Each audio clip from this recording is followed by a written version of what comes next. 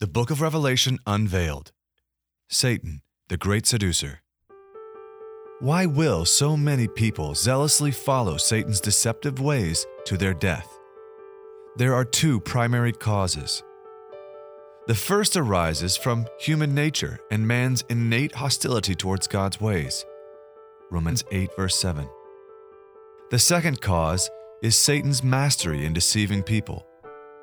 How does Satan achieve this deception? He uses people to deceive other people. He especially likes to use people who appear to be trustworthy. A faithful follower of God must exercise care that he is a worker who does not need to be ashamed, rightly dividing the word of truth. 2 Timothy 2, verse 15. In other words, he must know what the Bible really teaches and use it correctly. He must refuse to gullibly accept a religious practice just because everyone else does it, or because it appears right on the surface. Otherwise, he is likely to be deceived. Paul lamented what was happening to some in his day.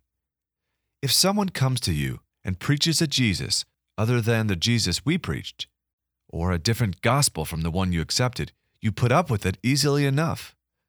2 Corinthians 11, verse 4, NIV. When false teachers distort the message of the Scriptures, sincere people often fail to see through their deceptions. Paul continues, "For such are false apostles, deceitful workers, transforming themselves into apostles of Christ. And no wonder, for Satan himself masquerades as an angel of light.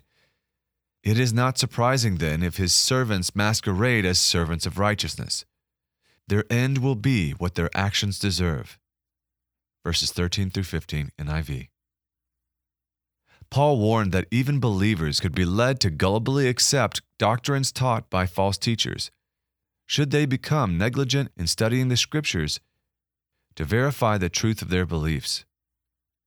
Jesus had earlier warned that Satan and his agents would constantly seek to distract and deceive people in an attempt to turn them against God's truth.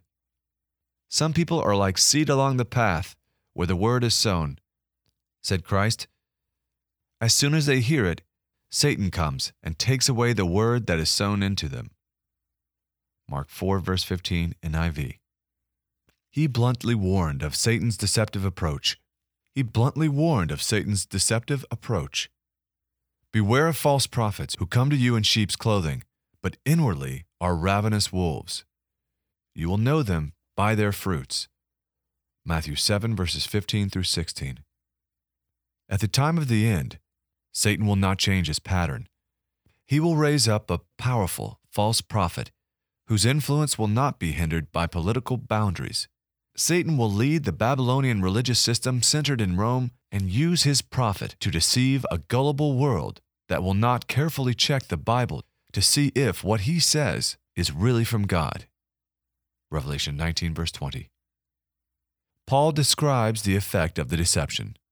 The coming of the lawless one will be in accordance with the work of Satan displayed in all kinds of counterfeit miracles, signs, and wonders, and every sort of evil that deceives those who are perishing. They perish because they refuse to love the truth and so be saved. For this reason, God sends them a powerful delusion so that they will believe the lie, and so that all will be condemned who have not believed the truth, but have delighted in wickedness. 2 Thessalonians 2, verses 9 through 12, NIV. Never underestimate the skill Satan uses to deceive humanity. The book of Revelation plainly says, "He is an ancient serpent called the devil, or Satan, who leads the whole world astray." Revelation 12, verse 9, NIV. Thanks for listening to Satan, the Great Seducer, an inset in the audiobook, The Book of Revelation Unveiled. For the rest of this booklet, please visit ucg.org.